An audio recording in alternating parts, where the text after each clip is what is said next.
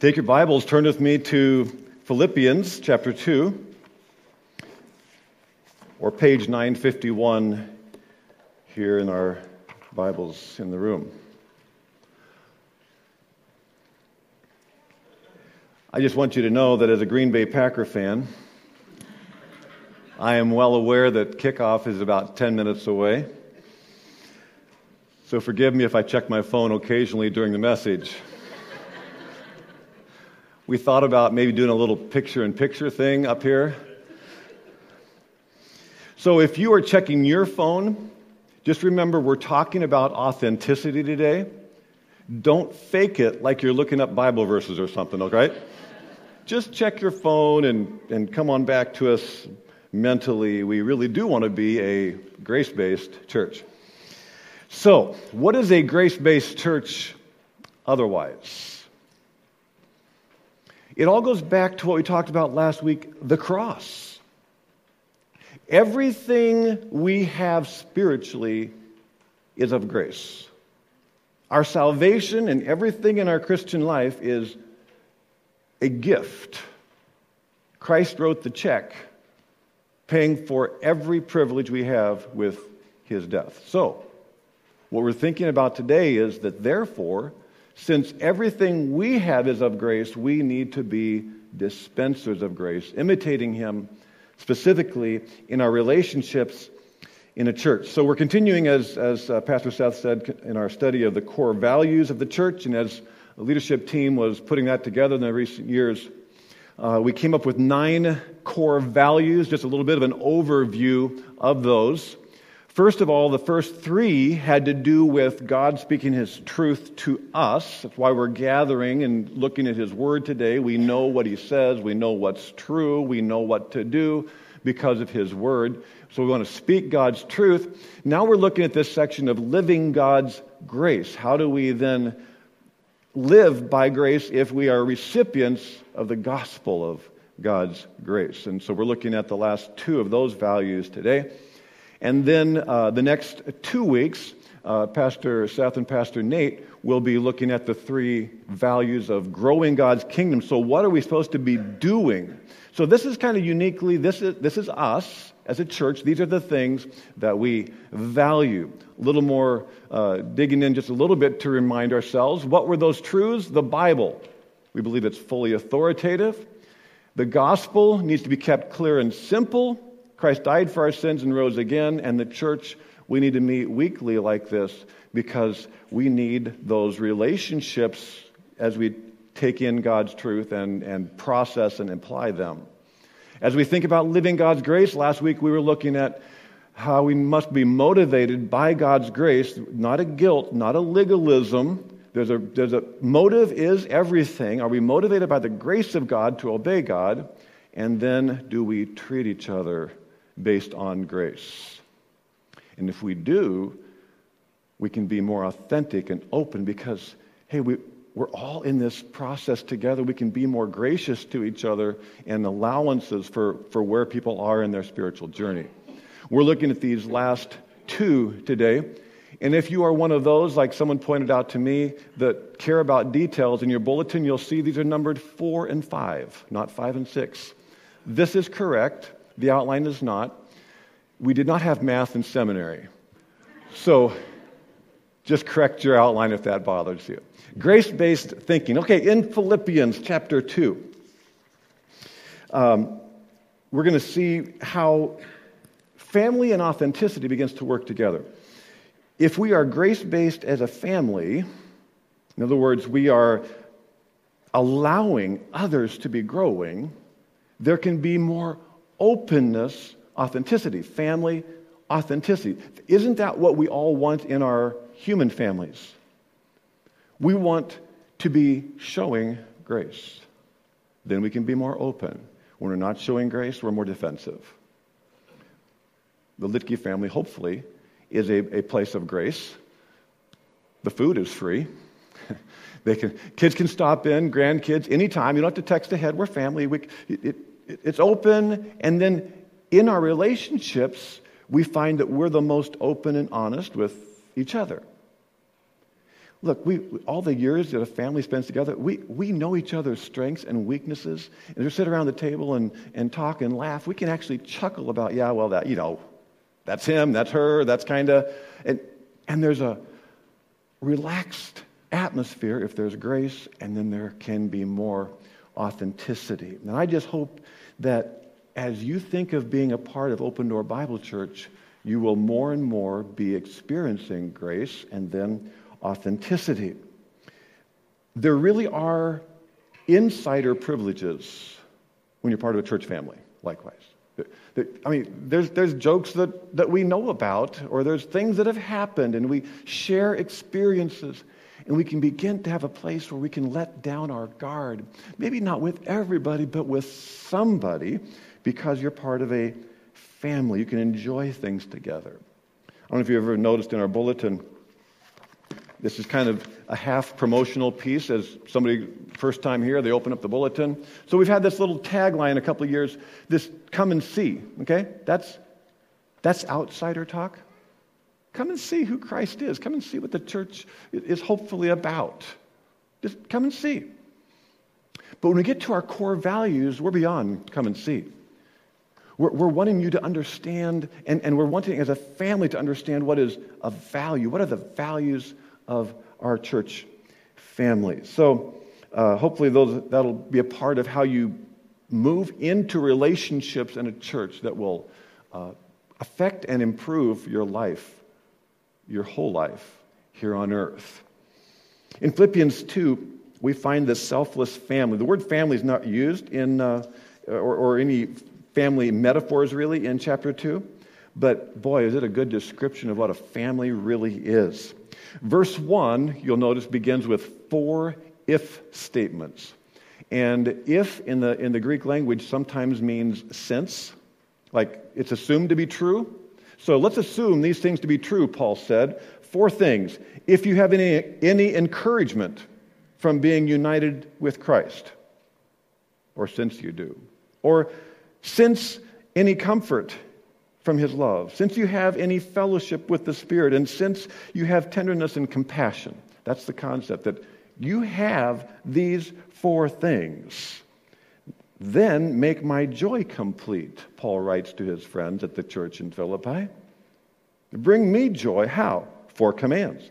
By being like-minded, having the same love, being one in spirit and purpose. What does that look like? Well, do nothing out of selfish ambition or vain conceit, but in humility consider others better, or yours might say more important, than yourselves. Each of you should look not only on your own interests, but also on the interests of others, which is really radical because we mostly, by default, think about ourselves. The first encouragement in Christ, the first if or since statement, Paul was encouraged because of his relationship being in Christ. And keep in mind, he's just written chapter 1. He's in prison, but he says, that's okay because I get to tell the people that are guarding me about Jesus Christ. Verses 21, 2, and 3 of chapter 1, he says, I don't know if I'm going to live or die, but really that's okay too, because if I stay here, I get to preach Christ. If I go to heaven, I'm with Christ. Do you see how being in Christ has encouraged him? Nothing can shake him because he is in Christ. Number 2, if there's any comfort from his love, could be Christ's love, probably a reference, I think, to the Father's love. So we all have in common that we're in Christ, Philippian church, and we all have in common that God is unconditionally loving us through every pain, every struggle, every worry. We all have that in common. Number 3, if there's any fellowship with the Spirit, it's like, of course, we do, right? We all have the same Spirit indwelling us as New Testament believers. I don't know if any of you ever made a Christmas garland out of popcorn. Maybe it's more of an old-time thing. But you can take a needle and thread, and you can thread several hundred kernels of popcorn, and you put it all together, and it makes a garland to go around. If you could picture the Spirit like that, it's just going up and down every row here. And every one of us is part of the same body because we all share the Spirit. Is there fellowship? Yeah, he says there is that too. And the 4th one is a little bit of a different way of saying it. It says, if there's any tenderness or compassion, but again, he's assuming you guys do have tenderness and compassion for each other, right? The first word, tenderness, is kind of fascinating. The original language, it's really the word for bowels or gut, but in a good way. Because this is where you feel things, right? You're just kind of like, oh, I love that person, or, ooh, I can't stand that. If there's any tenderness, that you really have a loyalty for the people that you gather with. You know, on a playground, kids sometimes bully other kids. Could be because of some disability or unique physical feature, and they pick up on it. But you know what? If big brother or sister is there, they will almost always race to defend the sibling who's being ridiculed. It could be that the night before they were fighting like wildcats over the biggest piece of cake. But you disrespect my brother or sister, and I will stand up for them. Do you have that kind of connection where you would defend one another? No matter where you even might disagree on some other, you would defend each other. Is there any tenderness and compassion? We've said before how, as pastors, we notice sometimes when people are first like visiting or checking out the church or considering the church, as they talk to us, they would say, your church. And then there's that day where they say, our church. And you go, okay, they've understood that this is their church family. Paul is preaching to a church family. He says, you know what? Our identity in Christ, we all have that as family. The Father's love, we all have that. The Spirit's knitting us together, we all have that. And you know what? We really do love each other. We have this family loyalty. So basically, he says in the next couple of verses, so act like it. So act like it, verse 3. Make my joy complete, like a dad. Make my joy complete by being like-minded, having the same love, being one in spirit and purpose. Why is this a concern? There were rivalries, jealousies, resentments in the church family in Philippi. Go ahead to chapter 4, verse 2 here. Paul addresses it head on. He says, I plead with Euodia and I plead with Syntyche to agree with each other in the Lord. There's probably some issue they don't agree on, but agree in the Lord. Yes, and I ask you, loyal yokefellow, help these women who have contended at my side in the cause of the gospel, along with Clement and the rest of my fellow workers whose names are in the book of life. So these two ladies have been actually faithfully serving Paul and the gospel there in Philippi. They don't get along.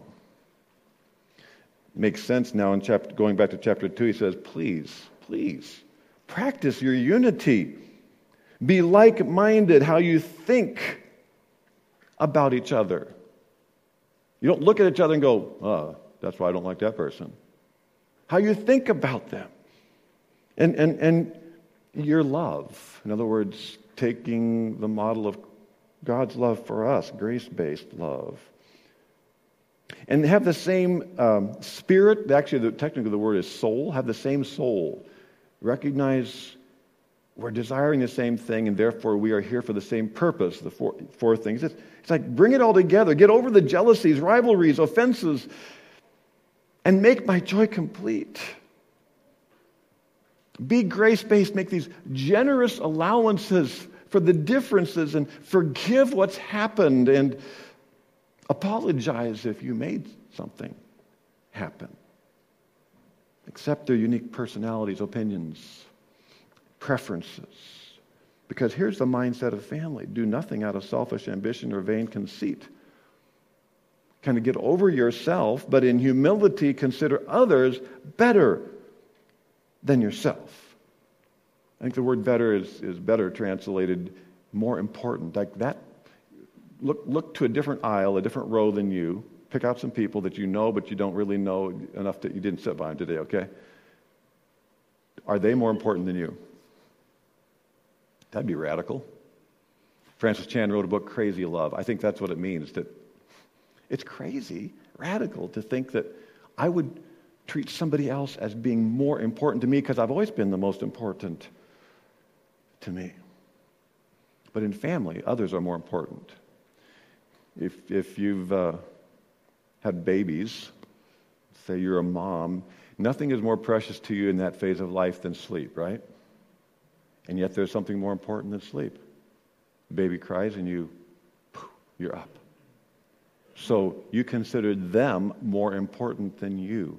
And we're supposed to think of each other that way. It is radical. It is crazy. Another way of saying it, verse 4, that not only your interests, what's of concern or interest to them, because family changes your mindset. Here's a good test of how well you know someone. Would you ask them to help you move? You know, that's a tough one. But family, they have to be there. They're family. They have to help me move. They can have, major health problems and be 95 years old, and they should probably help me move because we're family. Families do exceptional things for each other. All over the world, in fact, not just Christians. I think that's how God designed the family to reflect Him. It must be the case in Christ's church.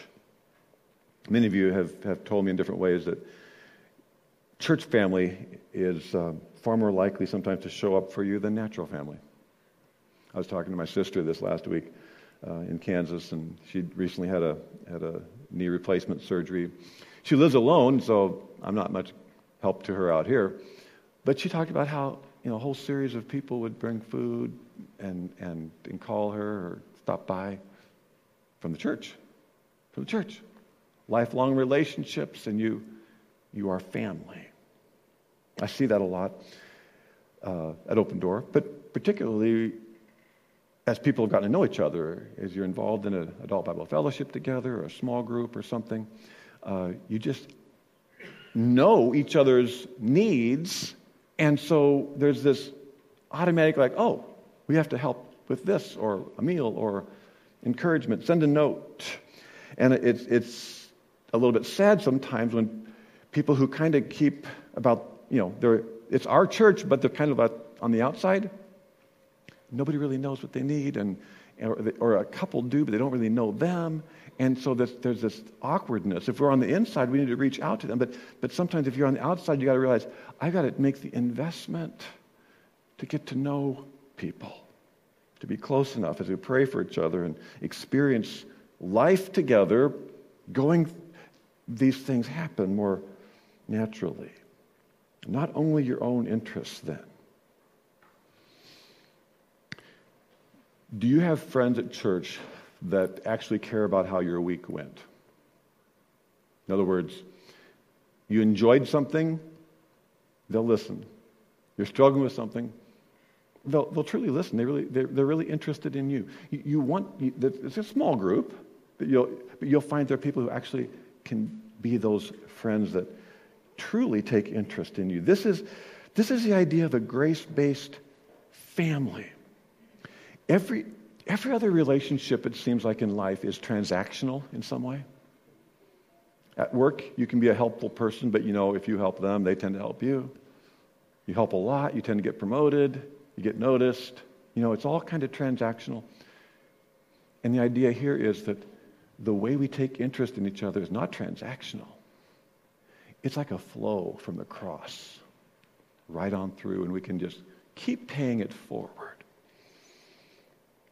Grace teaches us to care. So, what's interesting, Paul often, if you're kind of acquainted with some of his letters, he gives the doctrine first and then the application. In chapter 2 of Philippians, he does the opposite. He's just given us the application. Now he's going to give us the doctrine. Verse 5. Your attitude should be the same as that of Christ Jesus. In other words, if you're struggling with really making others more important, let me tell you the doctrine of Jesus. In verses 6, 7, and 8 of Philippians 2 are, I'd say, one of the 4 best doctrinal passages on the nature of Jesus Christ. The incarnation, God became man. The others, I'd say, would be John 1, Colossians 1, Hebrews 1. But Philippians 2 describes this amazing truth that God became man. That comes from an attitude of selfless family. Who, verse 6, who being in very nature God, did not consider equality with God something to be grasped or kept or held on to. Instead, but made himself nothing, taking the very nature of a servant, being made in human likeness, and being found in appearance as a man, he humbled himself and became obedient to death, even death on the cross. Without taking a deep dive into the amazing doctrine, do you get the gist of that? Jesus always existed as God, had all the eternal privileges of the eternal attributes. Omnipotent, he can do anything. He created the universe. Sovereign, he controls everything. Omniscient, he knows everything. Glorious, angels forever continually worship him. And he says, I'll give that up. I'll give up those privileges for a time because I care about people. And so it says, he made himself, it was not something to be grasped. He says, I don't have to keep those advantages of being infinite. So he made himself nothing. You may have the translation, I like this, emptied himself. It's like he divested himself of some of the privileges, the use of some of his attributes. He never quit being God.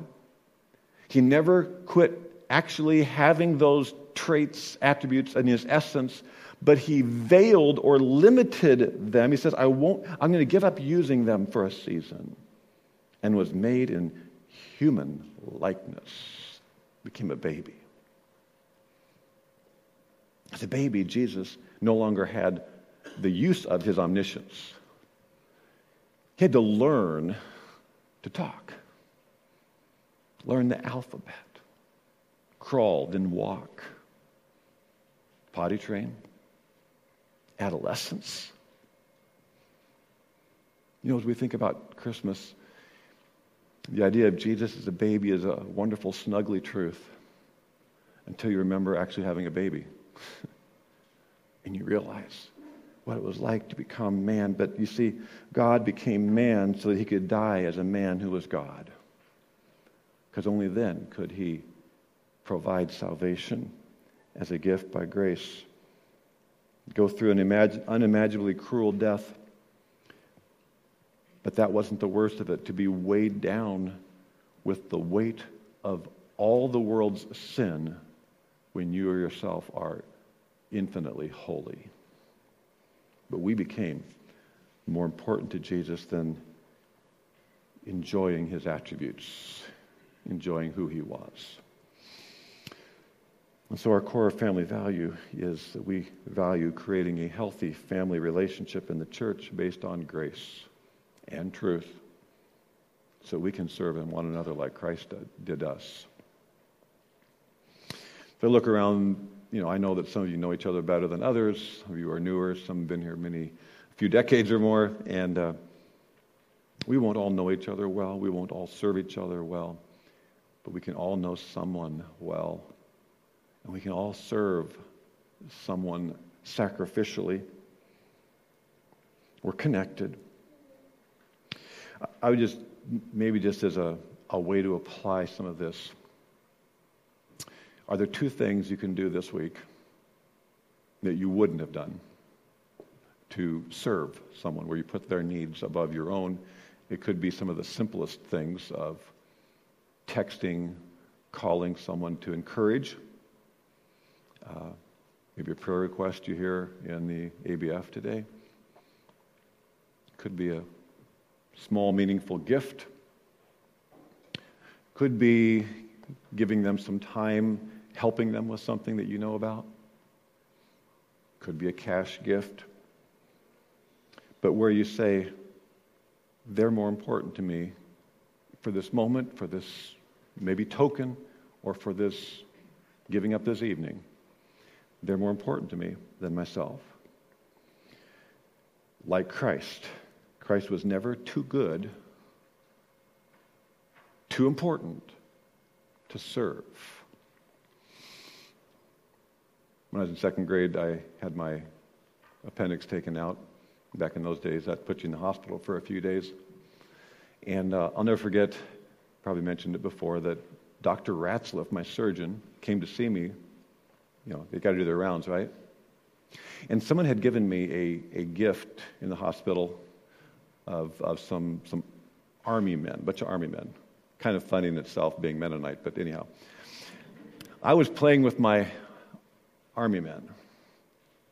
Dr. Ratzliff pulled up a chair and played army guys with me. That's many generations ago, I know. But I remember thinking, even as a second grader, that's my doctor. And he wasn't too important to play with me. Does grace prompt you to serve your family? Here. Turn to Acts 5. Page 886, Acts 5. As we go from family, selfless, serving, grace-based family, we can then afford to be more open and authentic. Motivated by grace, we can be open and honest with each other. And if you recognize that passage as we get to, you go, well, that's a weird, negative passage. But actually, that's deliberate. It's an example of what is not authentic. Because the opposite of authenticity is faking it. Faking spiritual life and spiritual maturity. To get the context of the story, we have to really start in chapter 4. This is the early days of the church, 4 verse 34. We talked a couple of weeks ago how it was an unusual time. Many Jews had come from all over for the Feast of Pentecost. God chose to send the Spirit and start the church for that feast. And so there was a hospitality crisis in Jerusalem. People were staying with people. There was financial needs everywhere to get the church off the ground and all this interaction. So, verse 34 says, there were no needy persons among them, however, for from time to time those who owned lands or houses sold them, brought the money from the sales and put it at the apostles' feet, and it was distributed to anyone as he had need.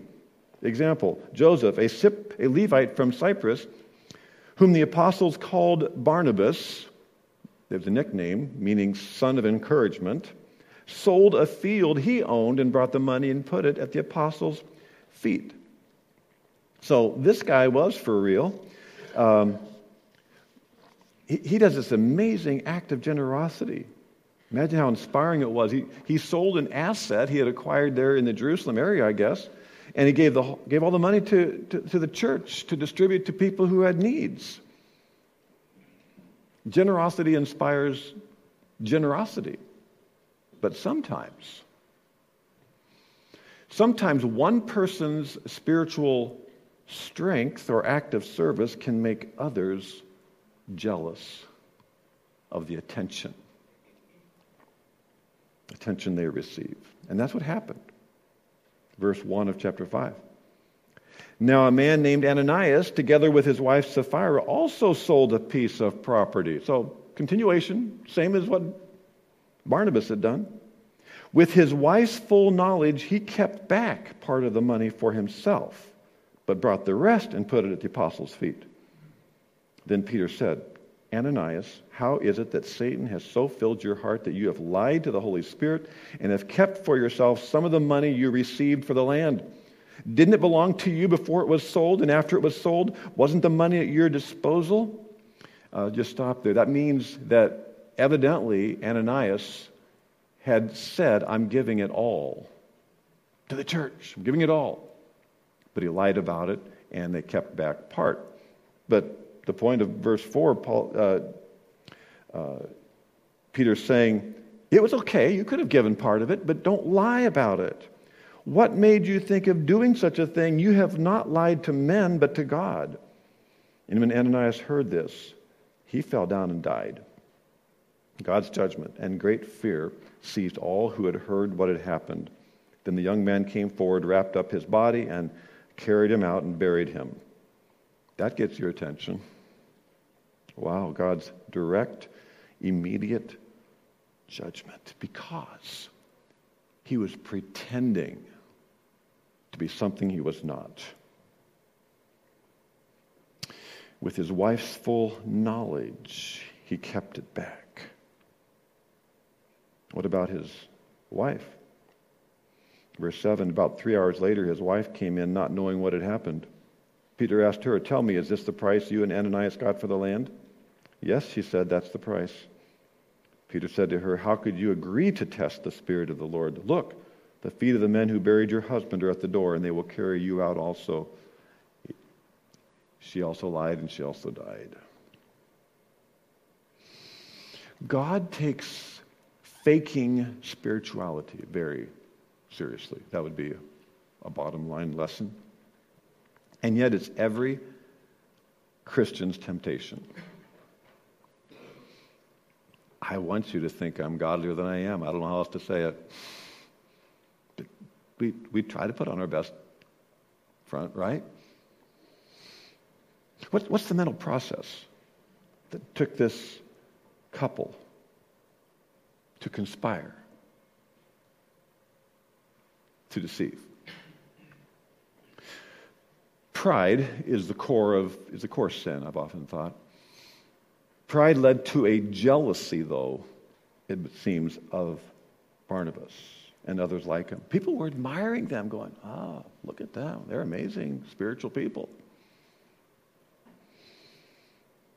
Do you recognize that seed of sin where you see others in the church family being appreciated for doing something good, and you think, I do good things, no one recognizes me? Next thing you know, we could be kind of worming our way into a little bit more recognition, maybe taking credit for something, or letting people believe that we did something that we didn't, or maybe exaggerating our role in some ministry. So this begins to pollute our church relationships. So we have to recognize this. We get it. We're all competitive in life. Sports, music as kids. Who gets the solo part? Who sings the boring alto line? Grades. So kids cheat. A little more recognition, some opportunity. Adult life, we keep up the comparisons and the envy and our position in the company, salaries, houses, cars, clothes we purchase, all these things. We often try to buy things to fake success. As Dave Ramsey and others have said, we buy things we don't need. Can you finish the line? To get things. We buy things we don't need with money we don't have to impress people we don't even like. Find that? Yeah? If we don't deal with envy in the common areas of the competitive nature that we feel, we're going to have it in the church as well. We can import it to impress others. Don't fake it. Turn to Romans 12, page 920 here. Romans 12. This is a great pivot point of a great book on our salvation that points us to being authentic, more open, honest, real, transparent, because of the cross of Christ. So after some 11 chapters of explaining to the depths what grace is all about and our salvation being free and what Christ did for us, verse 1 says, "Therefore I urge you, brothers, in view of God's mercy," everything we have spiritually, our position in Christ is of God's mercy, "so offer your bodies as a living sacrifice, holy and pleasing to God. This is your spiritual act of worship," drawing on the imagery of the Old Testament sacrifices, an altar where they killed an animal. It says it's like that. Give yourself wholly on the altar, only you're not dead, you're living. So, live differently, verse 2. Don't be conformed to the pattern of this world, but be transformed by the renewing of your mind. You're supposed to be thinking, living an entirely different way. But it's all because of the mercy of God. So everything you are spiritually is a gift from God. So what's there to brag about? There's nothing to prove, and thus there would be nothing to hide. So, salvation's a gift.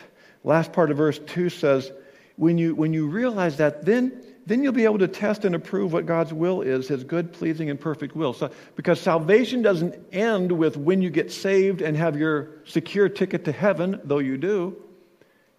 You now are a living sacrifice, and you can figure out what you're supposed to do with the rest of your life, what His will is. And so Paul says, let me use myself as an example to exhort you. He says, verse 3, for by the grace given to me, I say to each of you. So Paul sees his own role as an apostle as being grace. God just gifted me with the opportunity to serve you as an apostle. So as an apostle, by grace, I say to you, do not think of yourself more highly than you ought, but rather think of yourself with sober judgment, in accordance with the measure of faith God's given you. Just as each of us has one body with many members physically, and these members do not all have the same function, so in Christ we who are many form one body, and each member belongs to all the others. Think of that. We all belong to each other. We have different gifts according to the grace given us. Not only is salvation a gift by God's grace, but the role God assigns us, the privileges, the ministries God assigns us are also grace. God accepted you through Christ with all of your sin of the past and future. Your salvation is of grace. The way He designed you is of grace. He knew all your strengths, all your weaknesses when He saved you and appointed you to be part of His family. He will now use your weaknesses and your strengths. And so you can relax. He knows it all. You won't impress God, so we might as well not try to impress each other. Verse 6, we all have different gifts. This is describing what we sometimes call spiritual gifts. A short version is that God has equipped every believer with unique capacities to be effective serving the body. Unique capacities to be especially effective. There's a short list, a partial list here of some of those. If a man's gift is prophesying, let him use it in proportion to his faith. If it's serving, let him serve. If it's teaching, let him teach. If it's encouraging, let him encourage. If it's contributing to the needs of others, let him give generously. If it is leadership, let him govern diligently. If it's showing mercy, let him do it cheerfully. These are gifts the body needs. Even though basically all of them we're told to do, we all need to serve, encourage, show mercy, give. But some are particularly gifted spiritually to have more impact maybe than others. I was thinking about Barnabas in light of verse 8. What was his spiritual gift? They called him son of encouragement. He was an encourager, and he gave this generous gift. Maybe he had the gifts of encouragement and giving. Then it made me wonder what the gifts were of Ananias and Sapphira. And we'll never know, because they short-circuited God's plan by wanting Barnabas's gift, or at least his recognition. So we need to be who God made us spiritually and not try to imitate others that we might envy. The world says, you be you, often to defend sin. And God's word, though, is saying, you be you, how God designed you with the gifts and opportunities that you have in the body. And that will take humility, verse 3. Don't think of yourself more highly than you ought. Kind of two key expressions in verse 3. One is a Greek term that's made of two things, think and high. So you're thinking, I'm here, everybody else is here. Or somebody else is here. Thinking highly of yourself. Instead, think of yourself with sober judgment. That's a word that means think with the word wise. So we're thinking high, or we're thinking wise. In other words, an honest self-appraisal. When by nature we think high. I want a little more, a little more recognition. And it's the disease that pollutes every workplace, every bit of politics. It's always, I'm more important, I'm more powerful. No, think wise, honest. But sometimes we can so long to be recognized as better than others that we begin to believe, we self-deceive, we convince ourselves that we belong here. God's given you a place in the body, and the illustration is the physical body, that, each of our parts, a lung and a knee do different things, but both are essential to the body. And altogether, we make up a church that God wants to use in Port Washington and surrounding communities to take the gospel to accomplish eternal things. Humbly appraise who you are. Others will fit a certain place best. You will fit someplace else best. And others, certain opportunities are available to some, not to others. There's all kinds of things. But so what will short circuit and ruin all that is when we compare, we envy, we want this recognition. By the way, pastors are not immune to the scourge of envy and comparisons. In my graduating class in seminary, some have pastored huge churches. One's written books that are in our church library. One was the president of Moody Bible Institute.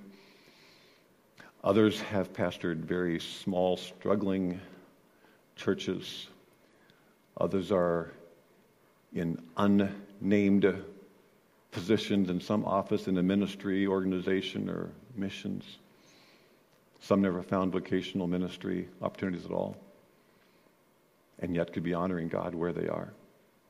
And you just have to realize that God has placed each of us where He wants us. And if you're part of this church, you fit here in some special, unique way. Nothing to prove. And therefore, nothing to hide. Go to chapter 15 of Romans.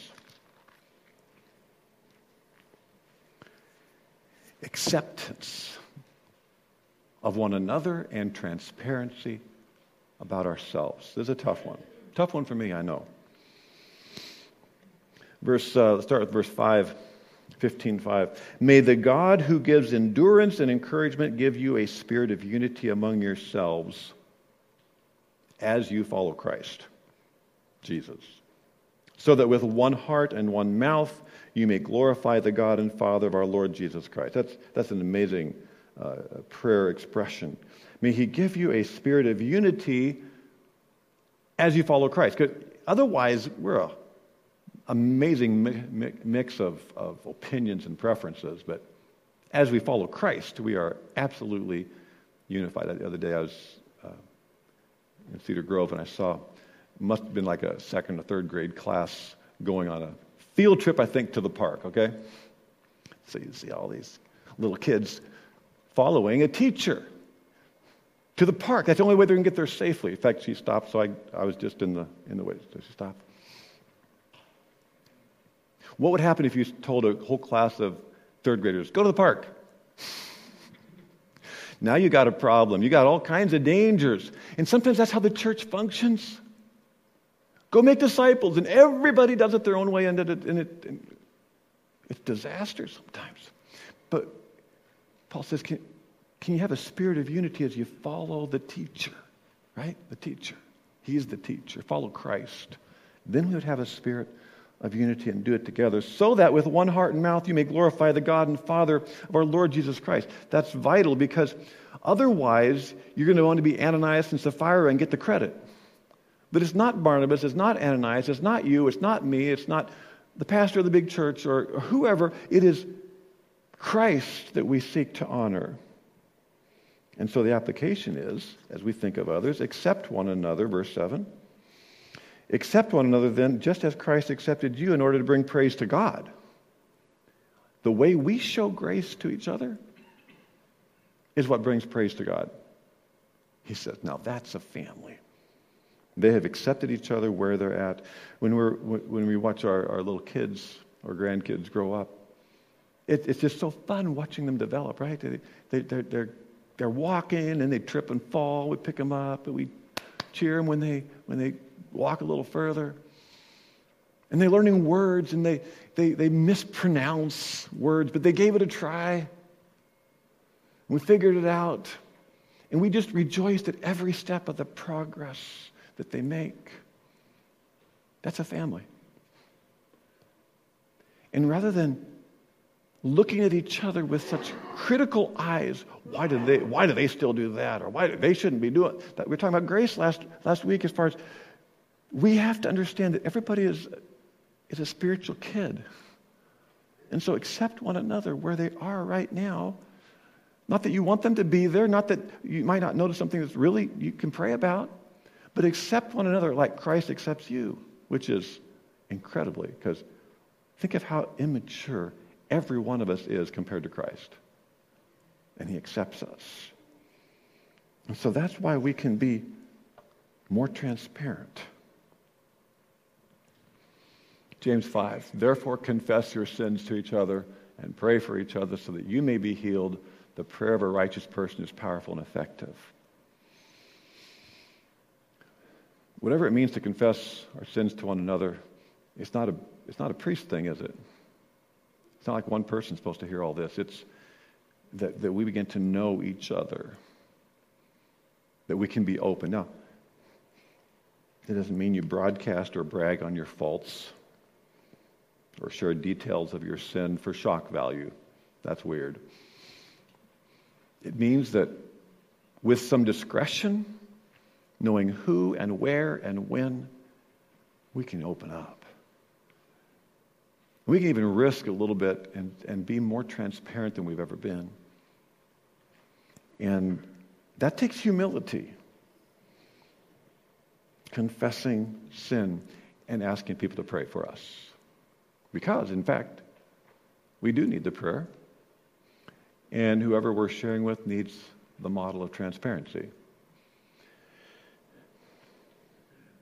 We're a family, and because we're a family, we can be more authentic. We value humility and transparency as we grow in faith. So the only reason we exist as a church is because of the grace of God. He paid for it all at the cross.